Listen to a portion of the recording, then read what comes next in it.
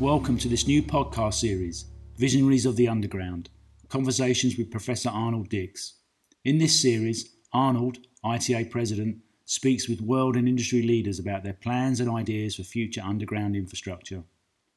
In this episode, Arnold speaks with Mr. Rahul Gupta, India's Chief Engineer for Ministry of Road Transport and Highways, and together they discuss India's leadership, vision, drive, and why tunnels are so important for his country's future infrastructure development.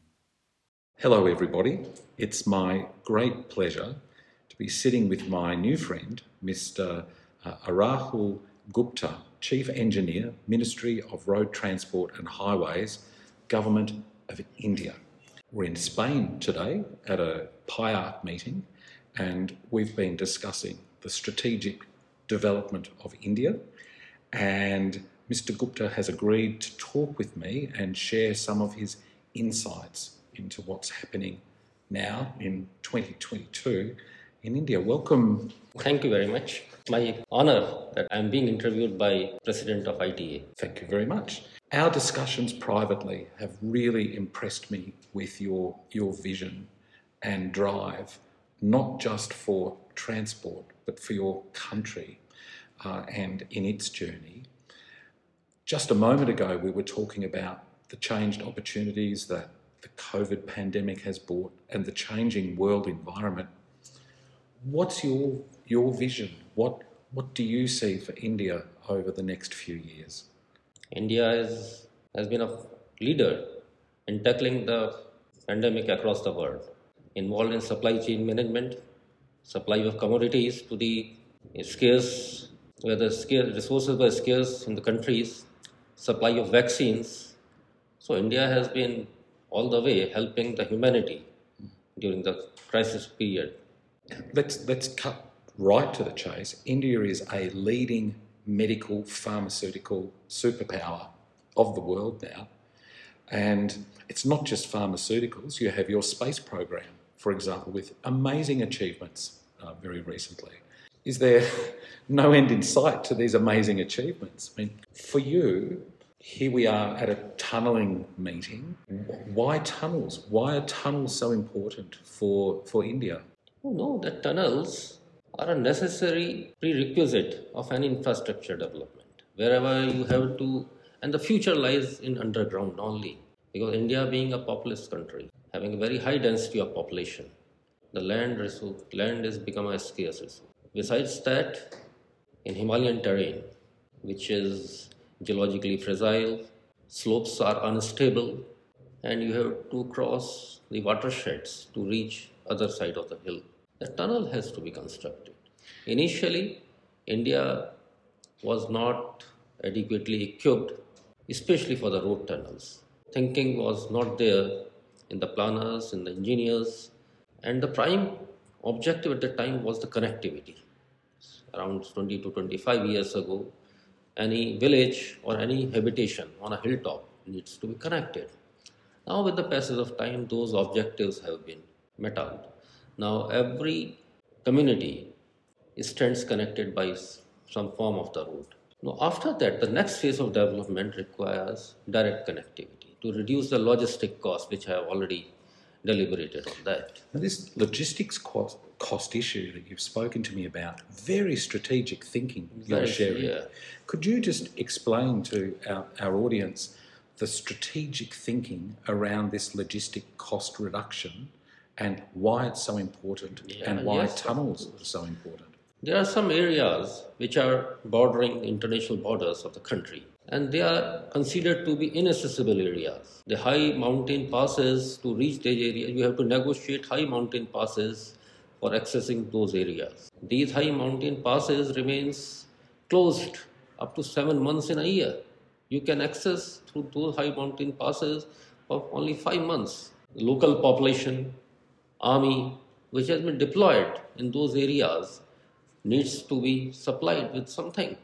Or either they have to store the rations, the commodities prior to the onset of the winters, and that has its cost. And the only supply line was through trucks or airdropping during crisis moments. So if we construct tunnels, the supply lines will be for throughout the year. Of course, and when the tunnels are constructed, they will reduce the distances also. The logistic cost in any case will come down. It's not only the logistic cost, it is time factors also. From what you've described, this strategic thinking has many, many components. One is a national component to make sure all of your communities are linked, not just for months in the year when the snow's not there. And you were telling me before, also strategically for the country, you want to reduce the cost of production for your export commodities by getting more efficient infrastructure and tunnels as part of that. Can you explain how currently the infrastructure cost represents the proportion of cost in India compared with the rest of the world? You were telling me in America the cost is about... logistic cost as regards India's logistic cost is of the order of around 16 to 18%. Yeah. In China it is around 12%, and in US and the Western world it's up nearly 8 to 10%.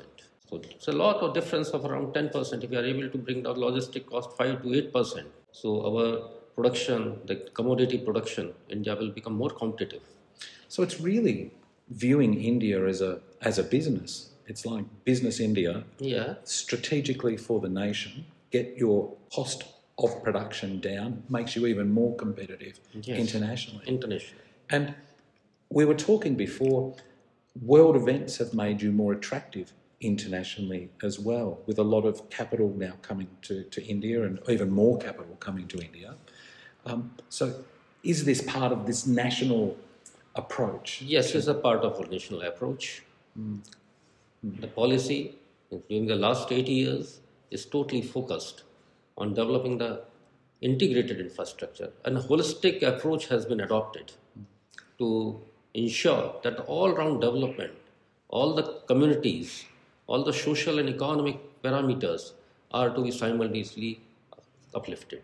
And when we spoke before, as well as that, you're very concerned about maintaining the environment as well and the benefits that this brings to the environment.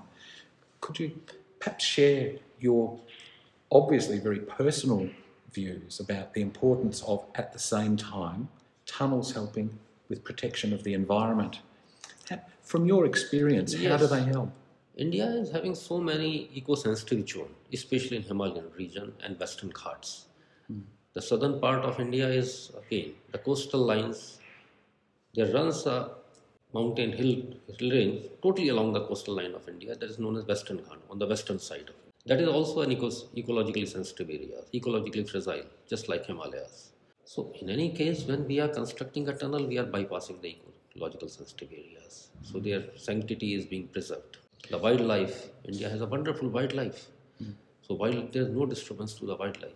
And for me, your passion about the well-being of your people, the improvement of the economy, the actual country of India in its entirety working together, and the environment, it leads me to see a very personal aspect to your work. There's you as the chief engineer of the federal authority, but there's more than that. And I think that's what interested me when I spoke to you. There's a man in there who's passionate about the world. Tell me, what makes you tick? What is it about your job that you love so much, and what you can do for the world as well as for India? I am doing because as on date I am responsible for development of the hilly states, especially the Himalayan region. So we are developing some cost-effective technologies, reducing the cost of construction, time of construction, and simultaneously ensuring the environmental safeguards so that the environment should also be preserved simultaneously along with the development process. And we are ready to share our experiences with any, which has been because Himalayas being a very unique hill ranges in the world, we are ready to share our experiences with all the engineering fraternity across the globe. And this is wonderful. And again, one of the reasons I wanted to talk to you is this spirit of sharing is, for me, fantastic. And I've had the honour of visiting the Terry Hydro project up in the Himalayas. And my goodness, I have never touched such new rock. Like I could hear it moving, like the Himalayas are alive. And you know this better than me. My goodness, this is your life in the Himalayas, building structures. Perhaps for the young engineers and the young at heart, how alive is it up there when you're building your tunnels? Like, is my impression right? It's moving. This is new rock, movement, dynamic, not old, not like an old man. This is very, very... Even geologically, what Arnold, you have said, you are perfectly right. Even geologically and scientifically, Himalayas are a young mountain. They are moving. Every year they move. Yeah. Philosophically, we say that it is moving, of course, but in real sense it is moving. It is everywhere. Every year, 2 to 5 centimeters is the growth of Himalayas. And when we have such a moving mountain, it has to be touched with very, very great care. We have to be very much careful while planning our development schemes. There should not be any kind of damage to the local ecology, local geology, which is on a local area. Then we have to ensure its regional perspective also, and overall we have to ensure the well-being of the Himalayas. That's why Himalayas are being revered since the time of Vedas in our country. They are considered to be a protector of India. So the mountains considered to be the protector of India. Yeah. Your famous rivers coming from these That mountains. I was coming for. Yeah. Because Himalayas are the source of the perennial river, which is leading to one of the most fertile regions of the world. The Gangetic, Indo-Gangetic plain is considered to be highly productive. Since ages, it has been inhabited by Aryans at the time. And the cultivated agriculture was established. I think it is second or third civilization which has resorted to the agriculture in the world. And only on account of those perennial rivers, which has created very, very fertile fields. So this is an amazing context. You've got mountains that are alive, rivers that bring life itself. For your population now in India is... It's almost 1.3 billion. 1.3 billion. Yeah. This is a big responsibility for you as the chief engineer. You in your hands, in your mind, with your decisions. You're like holding 1.3 billion people in your arms. This is a fantastic thing and a huge responsibility. And your discussion with me makes me confident it's in good hands because you are a philosophical man, not just an engineer. Thank you very much. Thank you. I'd just like to say again, thank you for talking with me so frankly and freely and as one person to another. And on behalf of the ITA and the ITA family, I'd like to say thank you and wish you well. Yeah. And certainly, I think I can speak on behalf of us all.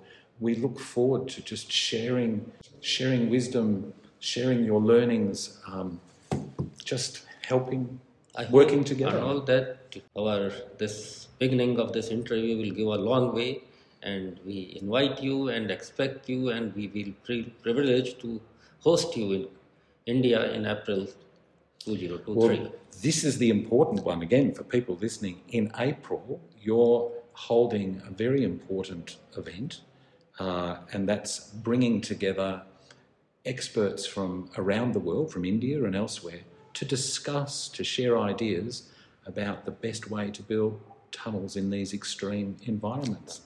So do you want to... so it's an invitation for people if they'd like to come? Yeah. And which city will this be in? It will be in Dehradun. Dehradun is the foothills of Himalayas. There is a state known as Uttarakhand, where you have visited. The THDC, Tiri Hydroelectric Development Project, was in the state of Uttarakhand. And it's a beautiful place.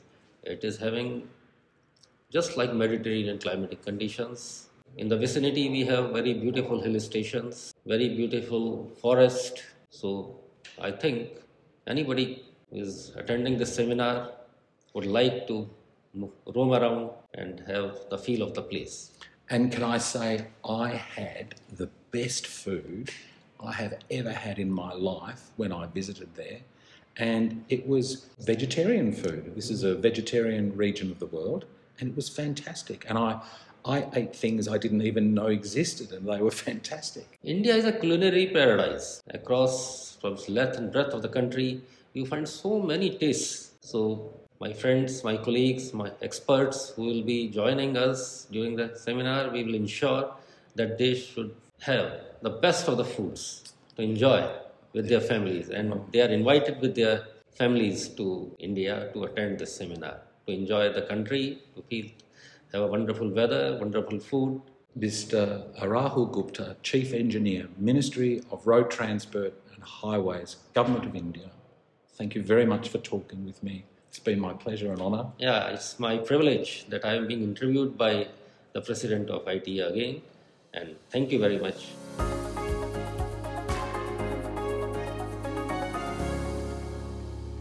This podcast is brought to you by Arnold Dix, ITA President, in partnership with Tunnelling Journal. Thank you for listening.